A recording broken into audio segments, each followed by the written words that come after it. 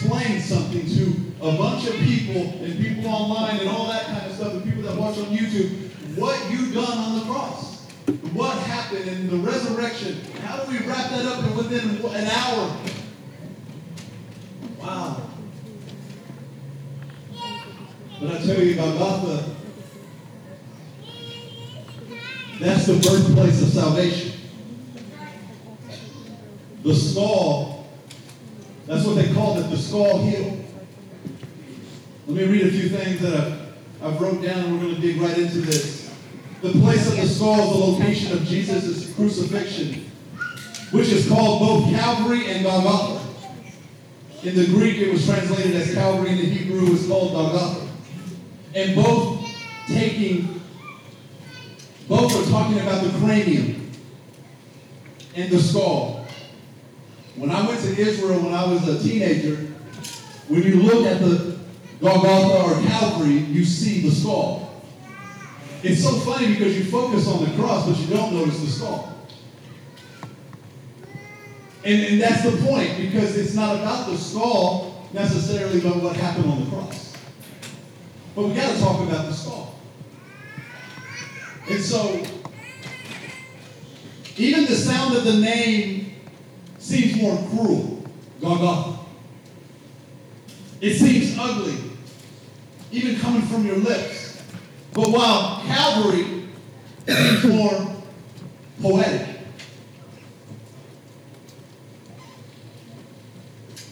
I want to remind you that Golgotha and Calvary are the same thing. Golgotha and Calvary are the same thing. But the crazy part is like there's 3 different books in the Bible in the New Testament that talk about Jesus was brought to Golgotha, and there's one book in the Bible that just talks about Jesus was brought to Calvary. It's mentioned more about Golgotha than it is Calvary. But you don't see Golgotha Temple. You see Calvary Temple. You see, you don't name a church Golgotha. Somebody might think that's kind of different and might be in a cult. But if you say Calvary Temple or Calvary First, that seems more inviting. But it's the same place. And what I want to tell you is, being the same place, we can't separate the ugliness of the cross from the glory of the cross. Can you hear me on that? We can't separate the ugliness from it and from the glory of it. We can't separate the grace of the cross and the pain of the cross. We can't separate the victory of the cross and the violence of the cross. We want to focus on so much, but we've got to understand where it came from first. Because to get to the victory, there had to be a suffering. To get to grace, something had to die. Or someone. We can't embrace the power of the cross without embracing the ugliness of the cross as well. The place of Golgotha, I don't know if you realize this or not, but it was a dump. I don't know if you've ever been to the dump that is outside of our city when you go and take stuff. Now, a lot of people are hood. They just throw it in the back and hope that somebody else takes it. Or put it in the front and just like, so-and-so's going to take it. He always takes it, whatever the case is. But there is a place called a dump where everybody dumps their trash. You'd think it might just magically disappear out of the blue container and just, whoo. Well, they had to drive it somewhere outside the city, because if the dump was located in the middle of the city, everything would go wrong.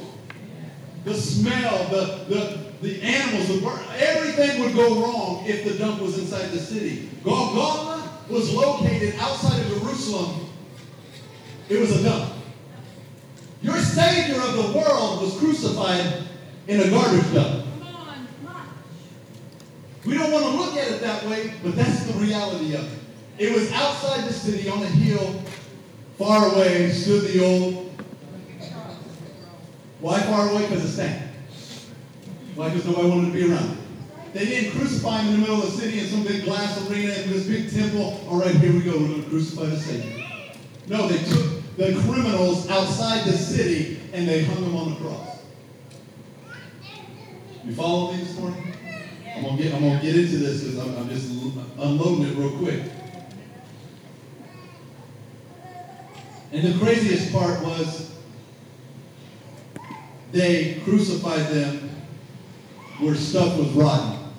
They crucified them where stuff, the stench was horrendous.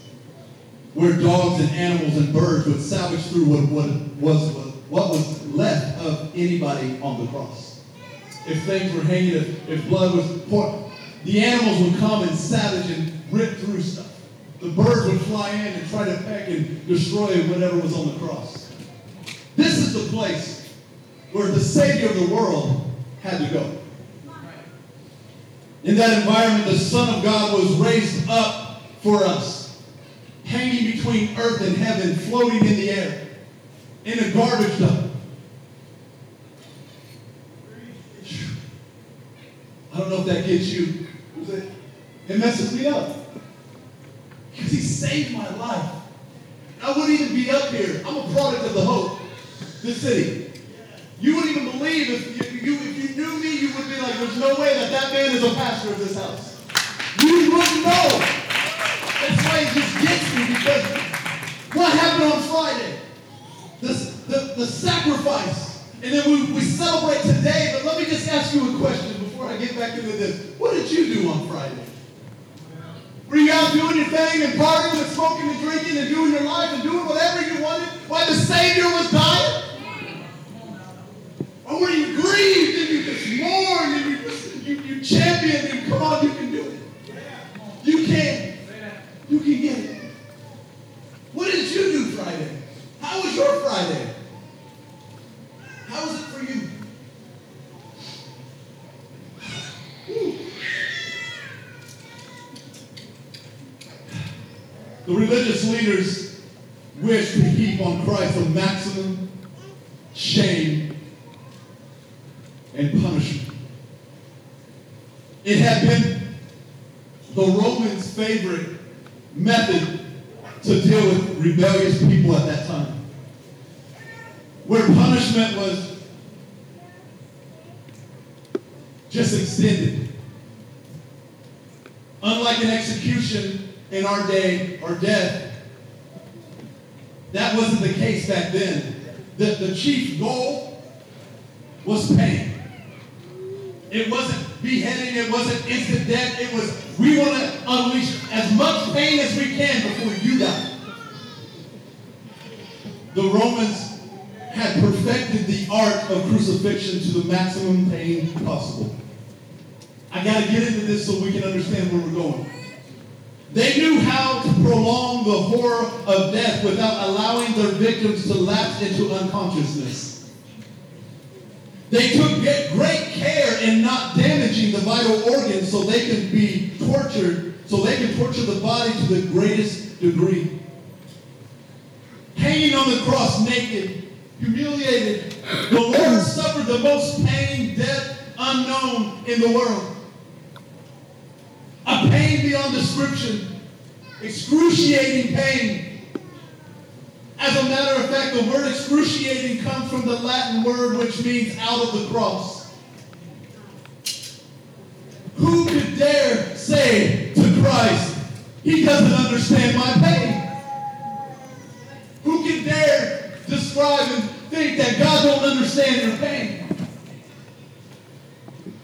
Not only did he bear the pain, but he refused the narcotics mixture that was going to help numb him on the cross. When they kept trying to give him the sour drink that was going to try to numb something so they can keep him alive and keep torturing him. But he spit it out and wouldn't take it because he wanted to take all of it for you. They say the cross weighed about 200 pounds. Guys, are you listening to me? Yeah. We sit back and live our life in our what we call a free country or free self or mind, whatever. And Christ died for all of your mess. A 200-pound cross that he had to carry up a hill.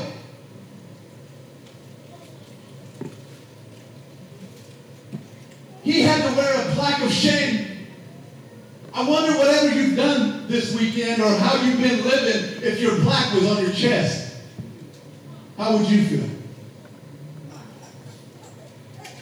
I mean, a lot of times people put their own mess out there. Just go on social media, you'll see it. True. How would you feel? And even though that his black said king of the Jews, and they mocked it, and they either put it on him if they could wear it, or the guy stood in front of him, one of the soldiers would walk with it in front of him as he carried the cross to let everybody know who this man is or what he did.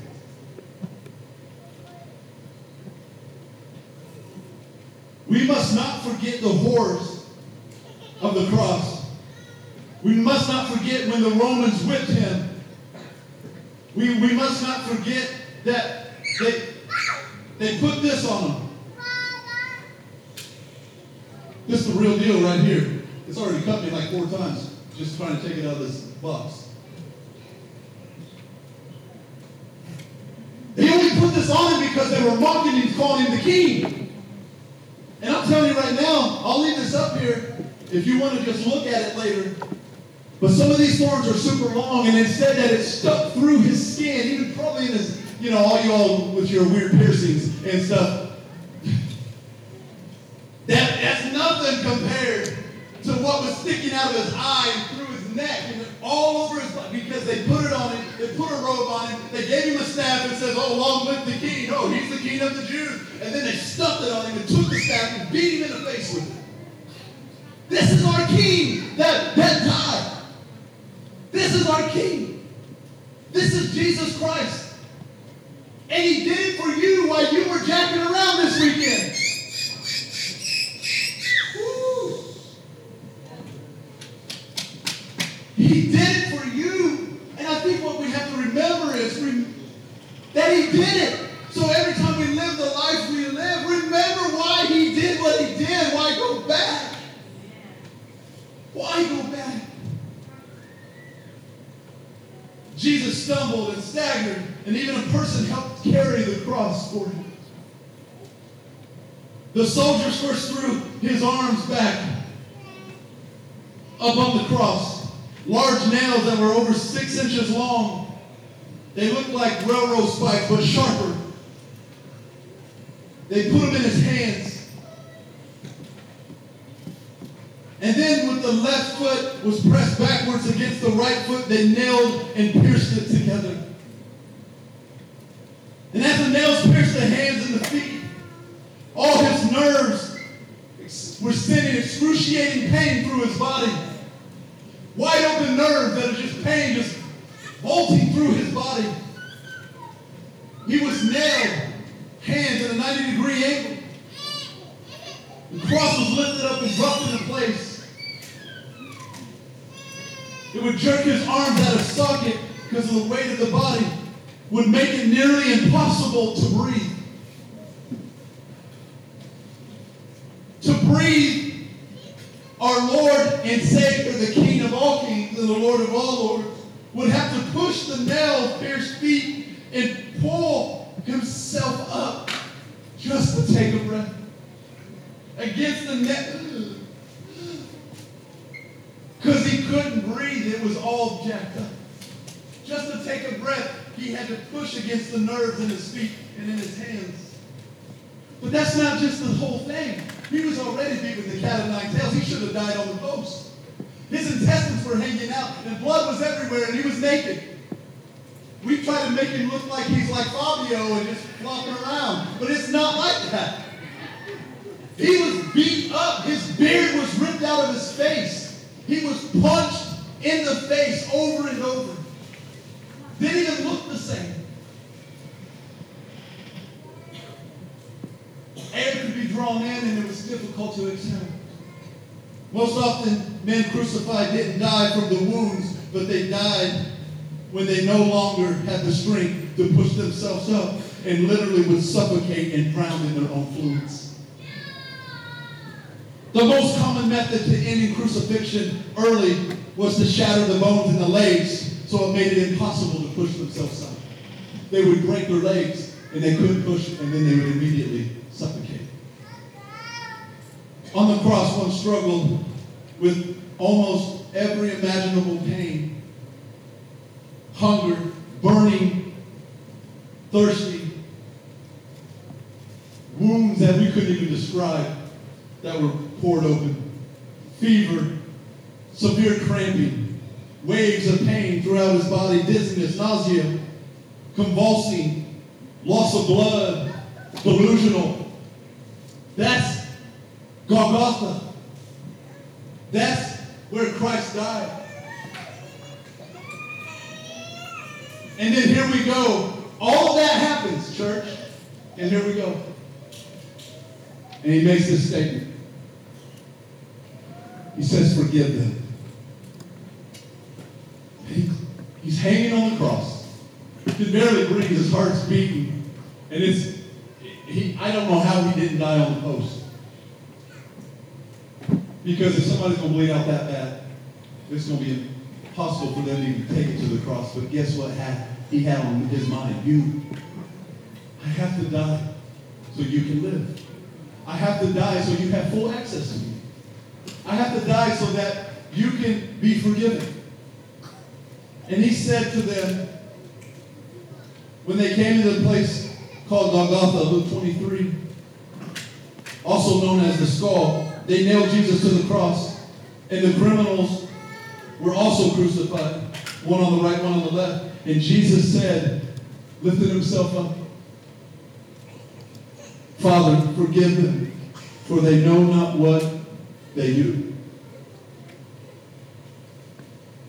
They had just nailed him to the cross. Blood was everywhere. And I hate to be gruesome, but it's the truth. Intestines were hanging. Everything's happening at the one time. His beard was plucked out of his face. He had not even had any time to heal. There's no possible way to heal. And he says, forgive them. From the cross, he was nailed, and his face was disfigured. He couldn't even see the people he was trying to forgive. He was so swollen. And yet, saying, forgive them. They had beat him and beat him. And yet, he still said, forgive them. I think that as we go to this point for a second, can I bring something into reality just for a second? I think one thing that we forget at this moment with Christ, and this is something that, as I was studying, I wanted to remember that he was fully man and he was fully God. Okay? Yeah. But I think we forget the part that he was fully man. Okay? So this means that he knew what it felt like to be betrayed. He knew what it felt like to be mocked. He knew what it felt like to be rejected. He knew what it felt like to be beaten. He knew what it felt like to be hated. He knew what it felt like to be lonely. He knew what it felt like to carry a weight that you just feel is so unbearable. He knew what it was like. Even to the point, if you go back with me in Matthew chapter 26 and verses 34 through 36, there were several times, and it says, in this part, it says, then Jesus went with them to a place called Gethsemane, and he said to his disciples, sit here while I go over there and pray. And taking with him Peter and the two sons of Zebedee, he began to be sorrowful and troubled. And then he said to them, my soul is very sorrowful, even to death. Anybody in this room ever felt that your soul is very sorrowful? Like you just can't take it. Like you can't take one more thing that comes across your way. He said, going a little farther, he fell on his face and praying, saying, my Father, if it be possible, let this cup pass from me. Nevertheless, not as I will, but as you will. And then he came to the disciples and found them sleeping. And he said to Peter, so could you not watch with me for an hour? Watch and pray that you may not enter into temptation. The spirit indeed is willing, but the flesh is weak. And again, for the second time, he went away and prayed, my Father, if this cannot pass unless I drink it, your will be done. And he came and found them sleeping again, for their eyes were heavy. So leaving them again, he went away and prayed for the third time, saying the same words. Father, if this cup could pass from me. Then he came to the disciples and said to them, sleep and take your rest later on. See, the hour is at hand that the Son of Man is betrayed into the hands of sinners. Rise and let us be going and see my betrayer is at hand. And when I began to read that, if anyone in this world could have been bitter, it should have been Jesus. If anyone in this world had the right to not forgive anybody, it's Jesus. If anybody knew what it felt like to be left alone when you needed somebody at the most, at that moment, at your lowest moment, and you felt kicked and beaten, it was Jesus. See, I think we need to remind ourselves that sometimes we think, well, he was God. So he knew what he was doing. And, this was the plan all along. Yes, it was the plan all along. But I don't think you understand the intensity of the plan that took place that day. From leading up to the point of being betrayed. See, Jesus said, Father, forgive them, because forgiveness had to precede salvation. Even Jesus was fully man enough to be able to utter the words, forgive them. We've been talking about the F-bomb and dropping the F-bomb. For Jesus, when we said it from the beginning, dropped the ultimate F-bomb, which is forgiveness, saying, I forgive them, for they know not what they do. See, Jesus was still full of compassion at the place of forgiveness. He understood that the flesh causes people to do things that aren't right, and he wasn't going to settle for the flesh. He desired the will of the Spirit. This is the point that I believe that we have to understand that led Jesus to be able to carry. Do you understand that nobody else in this world could have done what he did? He would have been done and bled out and died by the time that the cat o' nine tails had already gone upon him on the 20th time. There's no way possible. But he's the God of the impossible. And the reason I believe it is because, again, he was fully man, but fully God. He understood that the will of the flesh was in contention with the will of the Spirit. And the will of the Spirit was stronger than the will of man. And we have to understand that in our hearts, no matter what we go through, no matter where we've been, that in order for us to fully be set free, forgiveness has to precede it. And you have to be willing to let go. And the fact of it is this. Is your will of the flesh going to override the will of the Spirit in you? With every drop of blood, Christ was saying, I love you. I'm for you. I forgive you. I need you. Every drop. And the crazy part is forgiveness sets you free from your past and launches you into your purpose. It launches you forward. And he knew when it all started, forgive them. And he's dropping the ultimate F-bomb. He's talking about all of humanity, past, present, and future. Forgive them. And he still says it today, forgive them. Well, I think another thing that we have to understand in this room is just because forgiveness is released doesn't mean salvation was immediate. It had to be chosen. It had to be chosen. See, the Spirit has to be chosen. And the reason I say that is because you don't understand. You see one cross here, but on that day there were three. And there were three men hanging on a cross, and in the middle was Jesus Christ. And when he released salvation, guess what? One didn't choose it. Just because forgiveness is released does not mean salvation is immediate. I think we have to understand that it's about a choice to live for God. It's about a choice to believe that what is right next to you, what's right in the center of your life, what's happening and what's going around. You have a choice to believe. You can say you know God. You can say you've heard of God. You can say you've seen God. But do you live for God? And the fact of it is that it is a choice. Every day when we get up out of bed, we have to choose salvation. We have to choose the Word of God. We have to choose what He's saying over what everybody else in the crowd is saying. So good. And I will say this. It didn't take one person to tell that thief on the cross to believe in Jesus Christ. I guarantee you that Mary, the mother of Jesus, and his brother were not sitting there saying, you need to believe. You need to believe. No, they were wrenched in agony and heartache. They weren't thinking about the man on the cross right at that minute, but Jesus was. So good.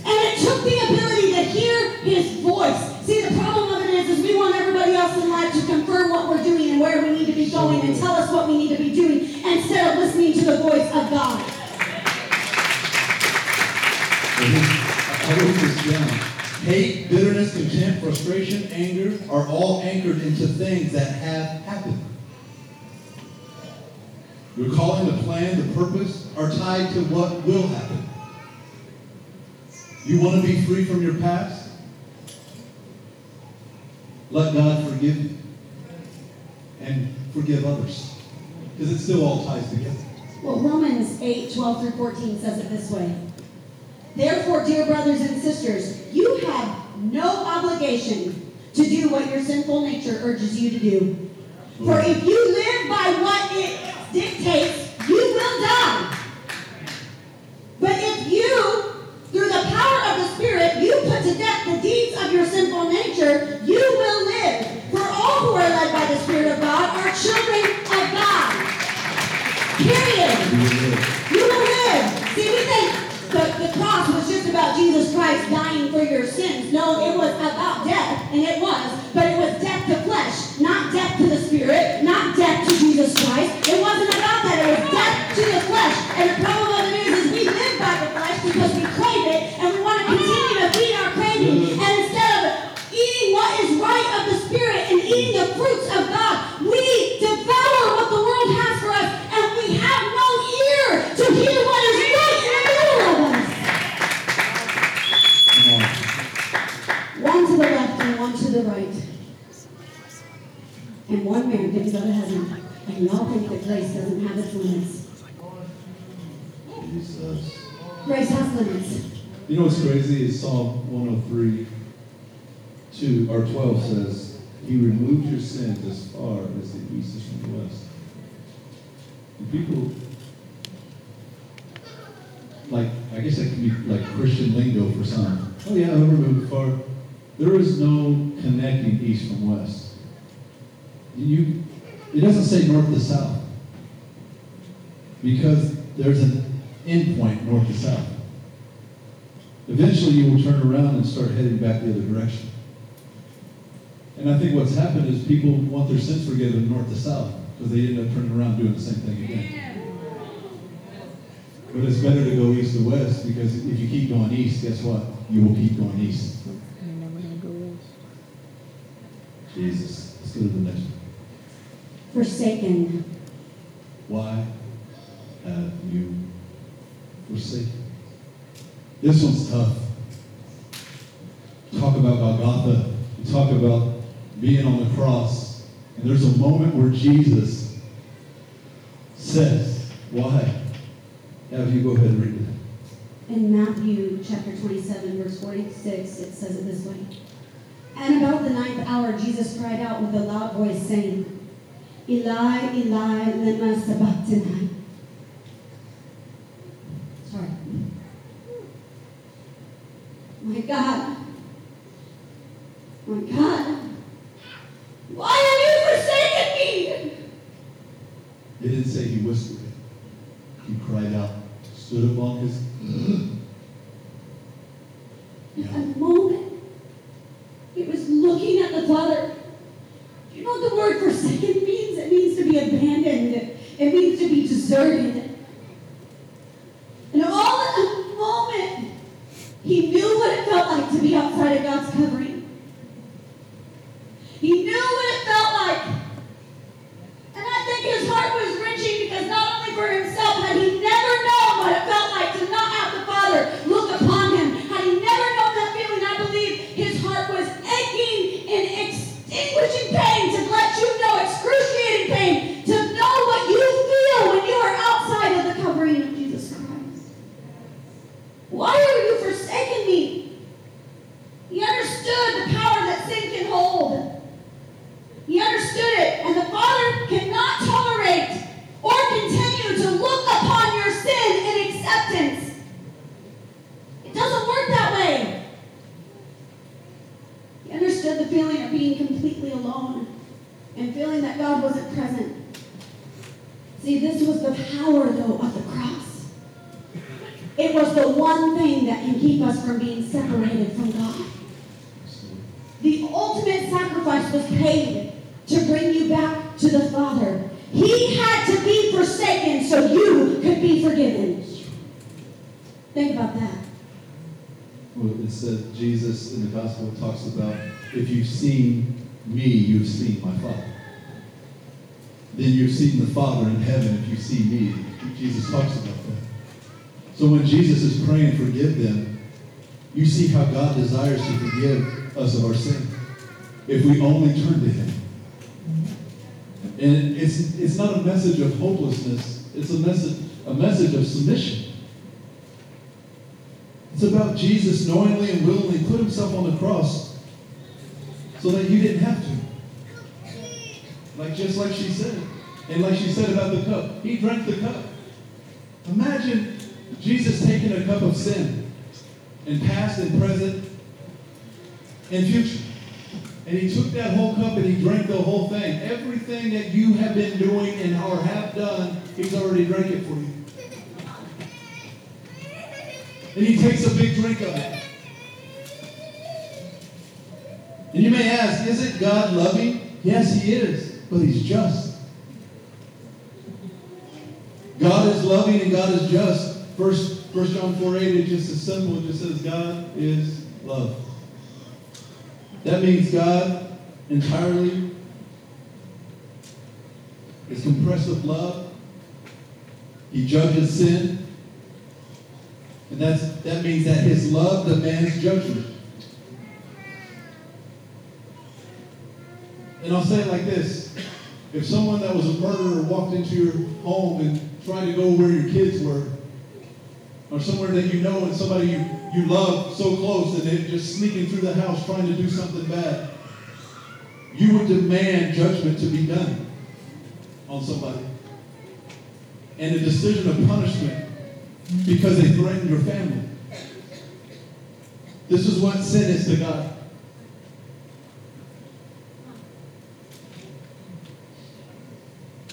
It's a destructive force that destroys our soul.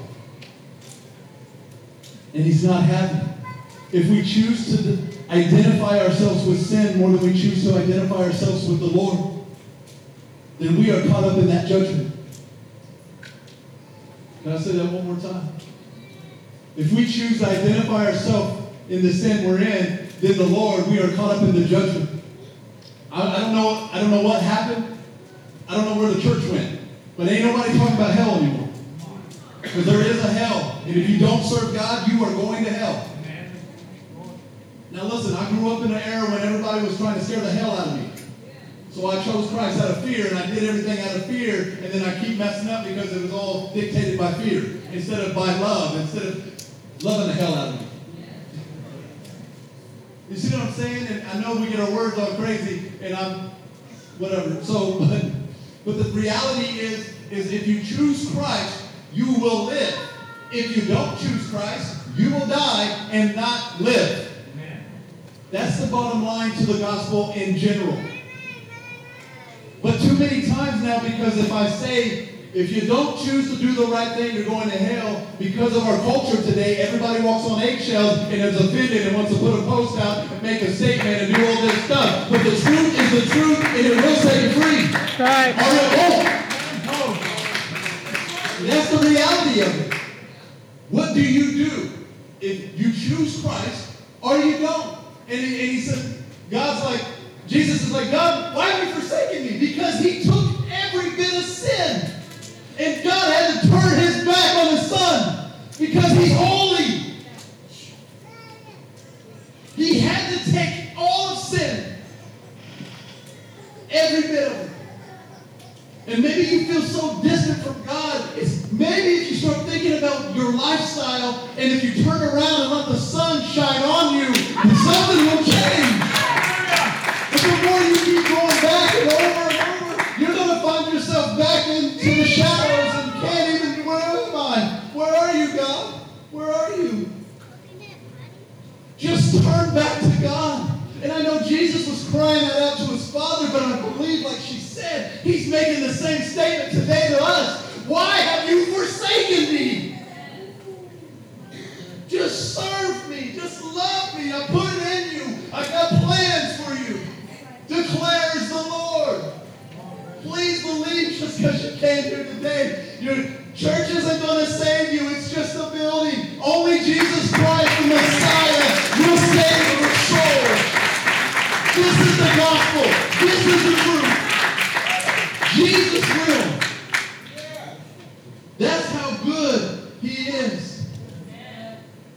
Romans 3:25 says, "For God presented Jesus as a sacrifice for sin. People are made right with God when they believe in Jesus, the sacrifice, his life, shed his blood." The crazy part about this is that Jesus could have pulled the God card. Do you realize that there was legions of angels? God's angel army was just watching and standing by. Just say the word, I'll destroy the whole mountain. You won't even see him now. Just say the word. Just say it, Jesus. Just say it. Just say it. And he couldn't even do it. Why? Because we're standing in this moment right here. We got something for you later. You gotta go sit down.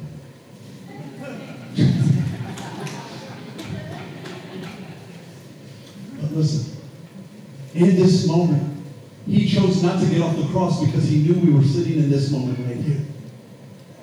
In this moment. That was the craziest part. He didn't dodge the bullet. Guess what he did? He jumped in front of the bullet. And that's why he gets the victory.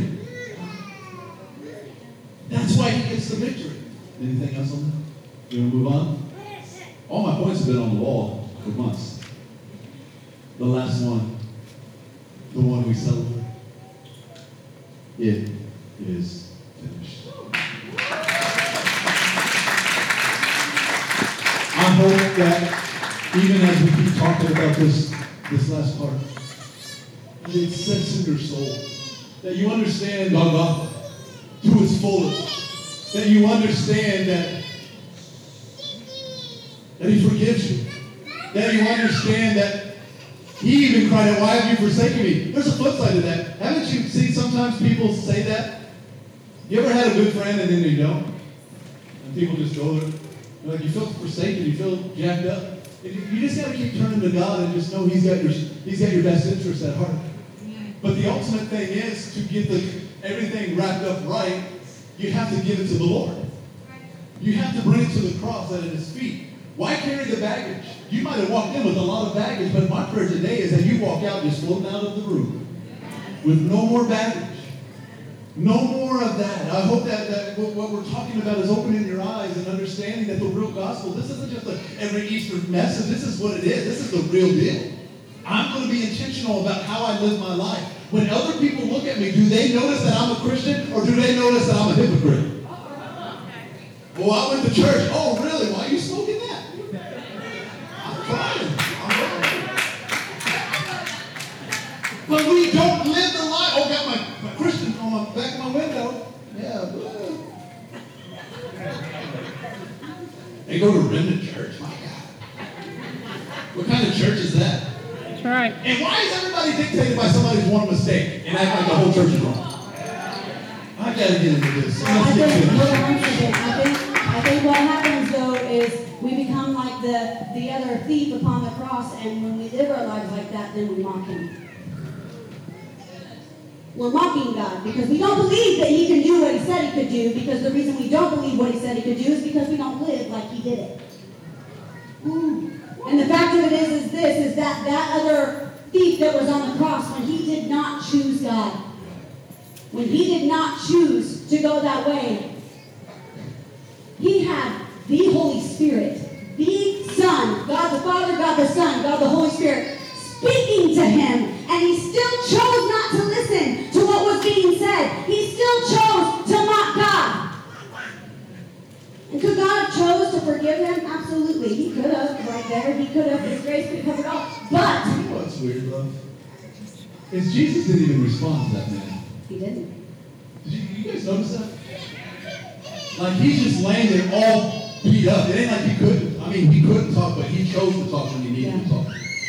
Do we live our life like that sometimes? Just, why do we always have to say something? And one is, I didn't say it. Let me read the scripture.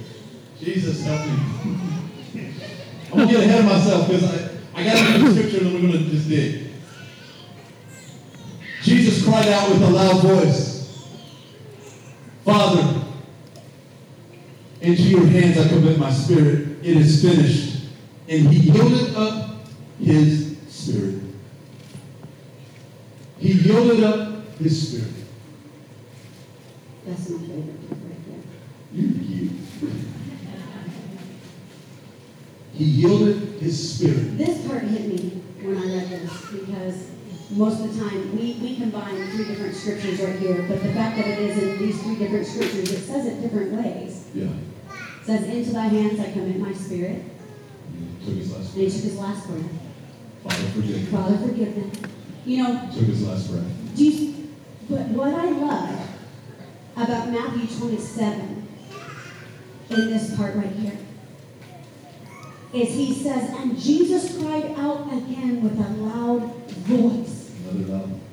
And yielded up his spirit. Do you understand? He yielded. He yielded. Even Jesus yielded.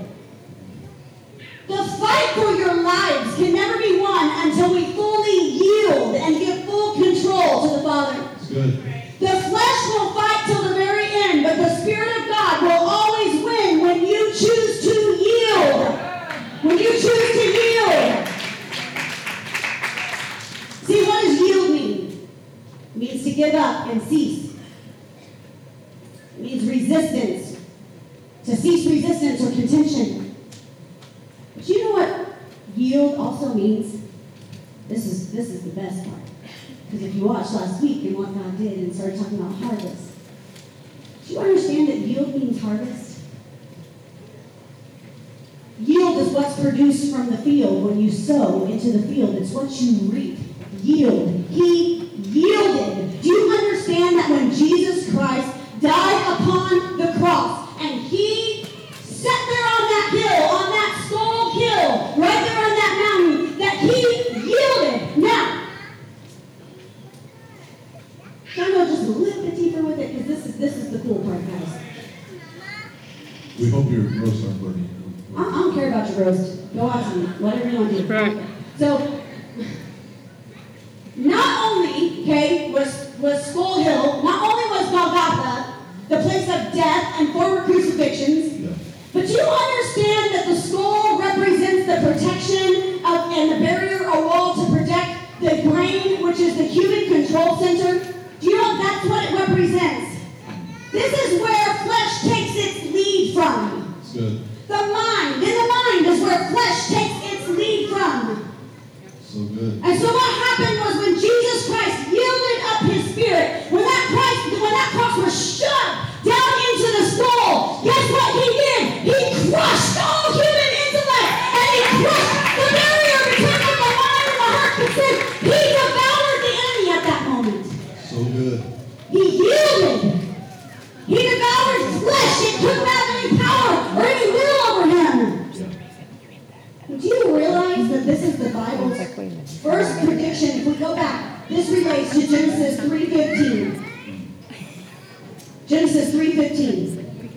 Okay? I have to read this to you. And I will put enmity between you and the woman, and between your offspring and hers. And he will crush your head, and you will strike his heel. What was pierced on Jesus Christ? The feet. But what was crushed by the cross? The head. That's right. What was crushed? Get this. Come on, guys. And you gotta understand. The seed of Mary, Jesus Christ, hung on the cross. The cross crushed the skull. Who was bruised? When Jesus' feet were pierced, his feet were bruised. Nobody wants to look at the prophecies of what happened from the past and they're like, oh, it's all Old Testament, all New Testament. It's the Word of God. It's true. It's alive. It's real.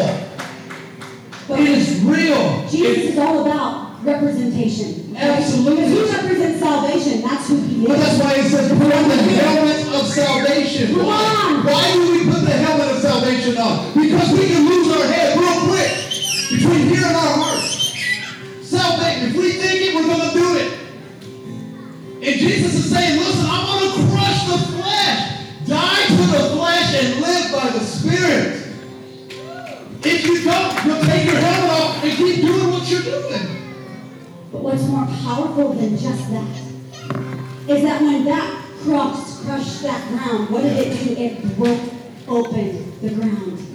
And guess what happened? The seed of God was driven into the ground, and it was watered by his blood and the water that began to flow out from him. And it began to cause salvation and a yield to begin to produce in the ground. Do you understand that when Jesus Christ died on the cross, he began to produce the largest yield of souls in ever, and we are living at the height of history to begin to know who he is more and more so. This wasn't just about being on a rock that looked like a skull. See, Jesus Christ, when he died upon that cross, was saying, I'm bringing to life the crushing of the head of the enemy. I'm bringing to life, and that blood and that water that began to flow from me is going to be healing for your soul. By his stripes, you are healed. By the things that he did upon that cross, you are saved and set free. You know what else is crazy about the skull? Is when David killed Goliath, he took Goliath's own sword and cut his head off and brought that head to Jerusalem, way before Jesus came on the scene. Just to represent something. Threw Goliath's head in Jerusalem. And what's crazy is they call him the Son of David, Son of David! Because in the bloodline, he was literally a prince anyway. But he was the King of Kings. But he was still, bloodline, he was still royal. Listen. See, if Jesus would have opened his mouth and protested and fought for his rights, then he would have not been obedient to God and to the plan, and the infection of sin would stay with us. Because we have all sinned. The scripture, Romans 3:23, these are just foundational scriptures. All have sinned and fallen short of the glory of God. All. Everybody say all. All of us have. He came to earth to destroy sin and death. He lived a perfect life. He did not sin once. And the Bible says in Romans 5:8, but God demonstrated his love towards us while we were still sinners. Christ died for us. Why did Christ die? He died for us. He said it was finished. Because God could not tolerate sin on his creation, so he had to crush it, Jesus, to be able to crush sin. This is how much you're worth. This is how much you are loved. That Christ sent his son to die so you would not have to. The best part of all is when Jesus said it's finished. It's paid in full. It means it's done. It's over with. When Jesus cried out that it's finished, it means it's finished in the past. It's finished in the present. It's finished in the future. But if you take your helmet off, only you are going to change that scenario. It's finished. It's finished. God has a plan, church. He did not give in to the temptation, but he hung upon the cross. There's only one voice that matters, and it's Jesus. The voice of the Lord calling him back. And what's crazy, in 3 days he rose again, and this is the day we celebrate the risen Lord. They mocked him. They told him to come off the cross, and yet he didn't. And here's what's crazy. He didn't come off because he was knowing that this moment right here in time is going to happen. 1 Corinthians 15:54. Death is swallowed up in victory. Death, where is your sting? Where is your victory, death? God saw death coming. Death had an agenda. But God hatched the plan. The plan was Jesus. The plan's always been Jesus. When Jesus came from the tomb, the disease of sin stayed buried with your bill paid in full.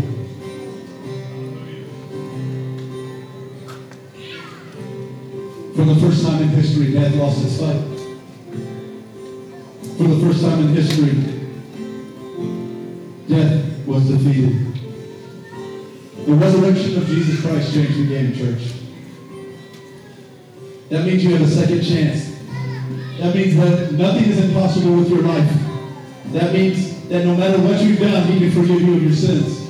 That means you still have a choice to make. That means you can do it.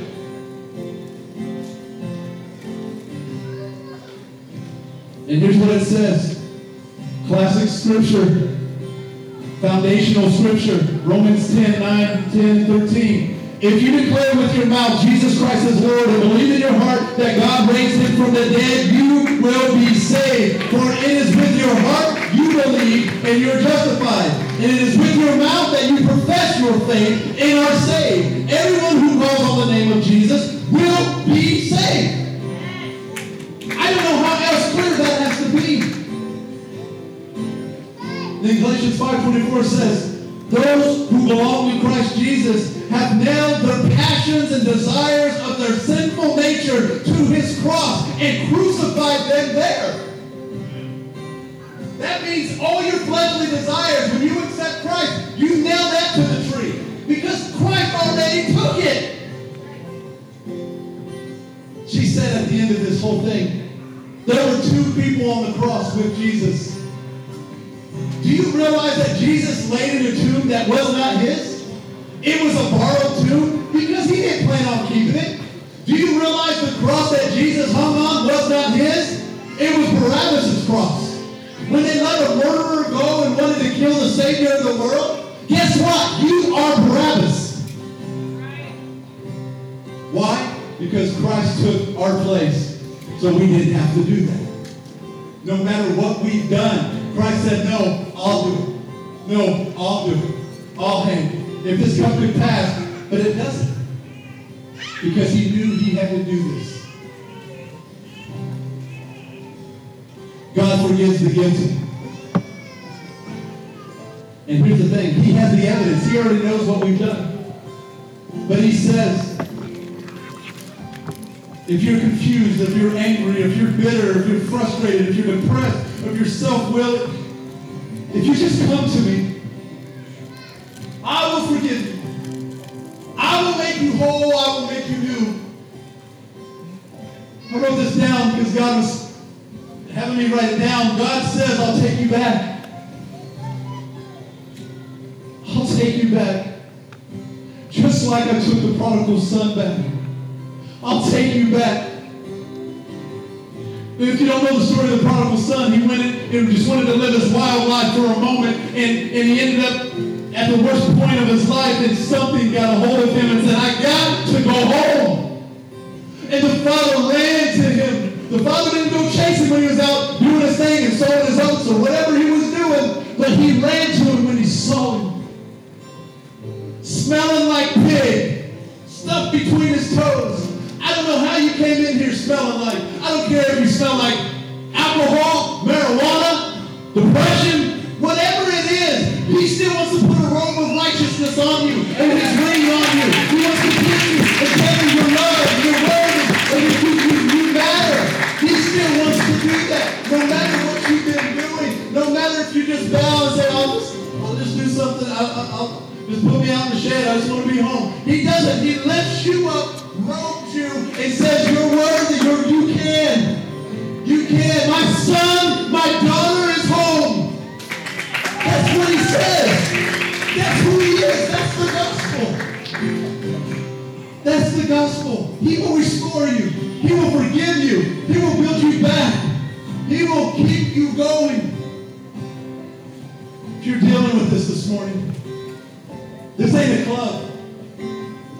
This ain't a fashionable thing we do in this one season called Easter. This is the oldest message, thousands of years old, that is so valuable today and more valuable than ever before. God says, how can I offer you such a good deal and you won't take it? How can I give you such the greatest deal ever and you won't take it? Because you can't believe that you can be forgiven. You can. You can. God says, says, my ways are higher than your ways. My thoughts are higher than your thoughts. Let the flesh die. Let it be crushed with the cross. The cross did it. He did it on the cross. But you've got to choose him. He loves you. He loves you when you're wrong. He loves you when you're mess. He loves you. But I'll tell you this, in the end of all of it, he loves you, but he won't tolerate it, because when the day comes that you bow your knee, you're either going to go to heaven or you're going to hell. That's the gospel. That's what he says. But the reality is, he wants to use you. Not so you can be like, saved, I'm made to heaven. No, so you can live for him and keep bringing everybody else. Let's rob hell. Rob hell and bring them out. It's time to start robbing hell. Because if you realize that all of us have been in a place at our lowest point, and if you call yourself a Christian, maybe you're like, man, I remember that. But here's the other problem. If you say you're a Christian and you're not moving a muscle, what difference are you anyway? You're just saying stuff. I don't care if you serve the Lord for 30 years. How many people have you led to Christ? How many people have you snatched out of the fire? Call yourself a Christian if you ain't acting like it. That's the real deal. Live for him.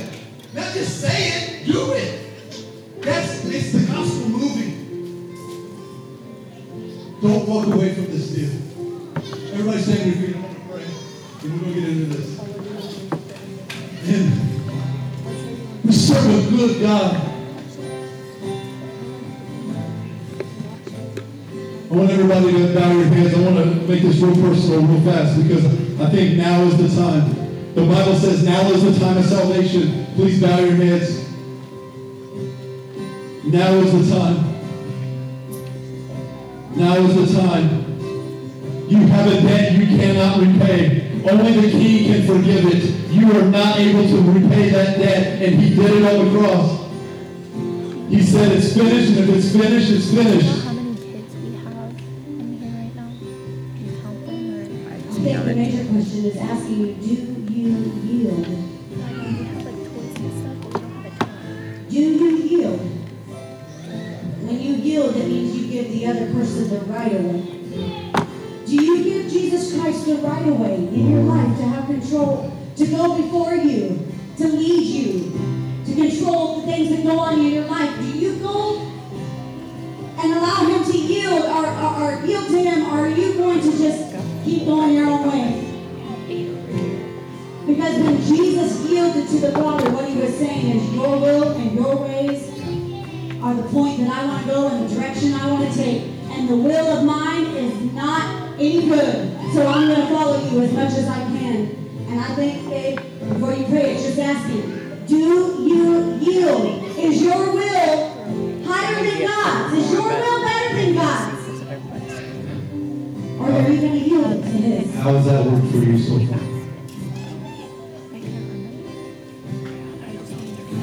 If there's anybody in this room, I want to give a count to 3. Listen, pride will try to get the best of you and say, no, I'm good. No, it's just another message. No. What if this is the moment that changed your life forever? Because it can be. What if this is the moment? What if you don't have another moment? And this is it. You've heard all about Golgotha. You've heard what Christ did and why he did it. And now are you going to choose to live? I don't care if you've been a Christian and you're not. I don't care if you've been playing church and you're not. I don't care if you don't even know who Christ is and you're here and you're like, I want forgiveness. I want salvation. I want to live different. I can't live like this anymore. With your eyes closed, your heads down, I'm going to count to 3. And if that's you, I want you to raise your hand as high as you can and keep it up. 1, Jesus died on the cross so you can be free. 2, the Bible says today is the day of salvation. So choose today what you're going to do. 3, if that's you, raise your hand in this room. Keep it up. Right here. Keep it up. Keep it up. Keep it up. Keep it up. Keep it up. Hallelujah. I choose you. I choose you. Keep it up. Hallelujah. Keep it up. I'm going to ask one more time, and I'm telling you right now, there is a battle in this room right now between people choosing to want to serve God or keep going their separate ways. And when I say it, when it's done, it's done. This is the day. Anybody else? Anybody else? Thank you, thank you, thank you, thank you. Hallelujah. Hallelujah. Hallelujah. What are you doing with your hand up? You're saying, I surrender. I surrender today. I surrender today. I surrender today. I surrender today. I surrender today. Hallelujah. Hallelujah.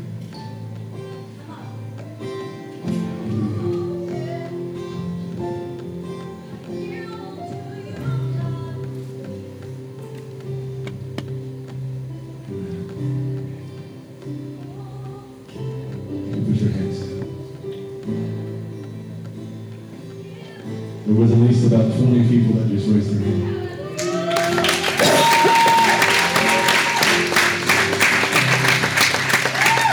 And if that was you, when church is over, if you go to the back when church is over, they have a book for you that is going to help you through this journey.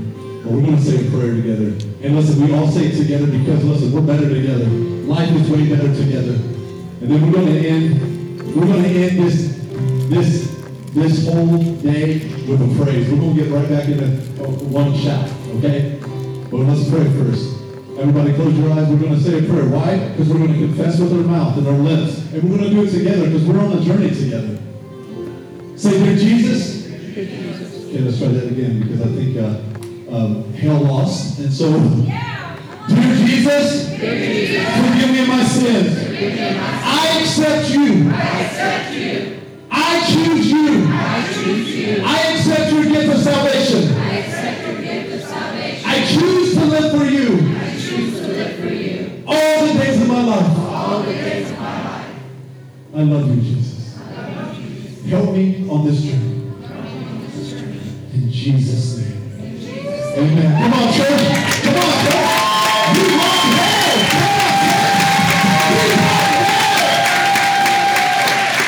Hallelujah. Hallelujah. Now listen, we ain't done yet.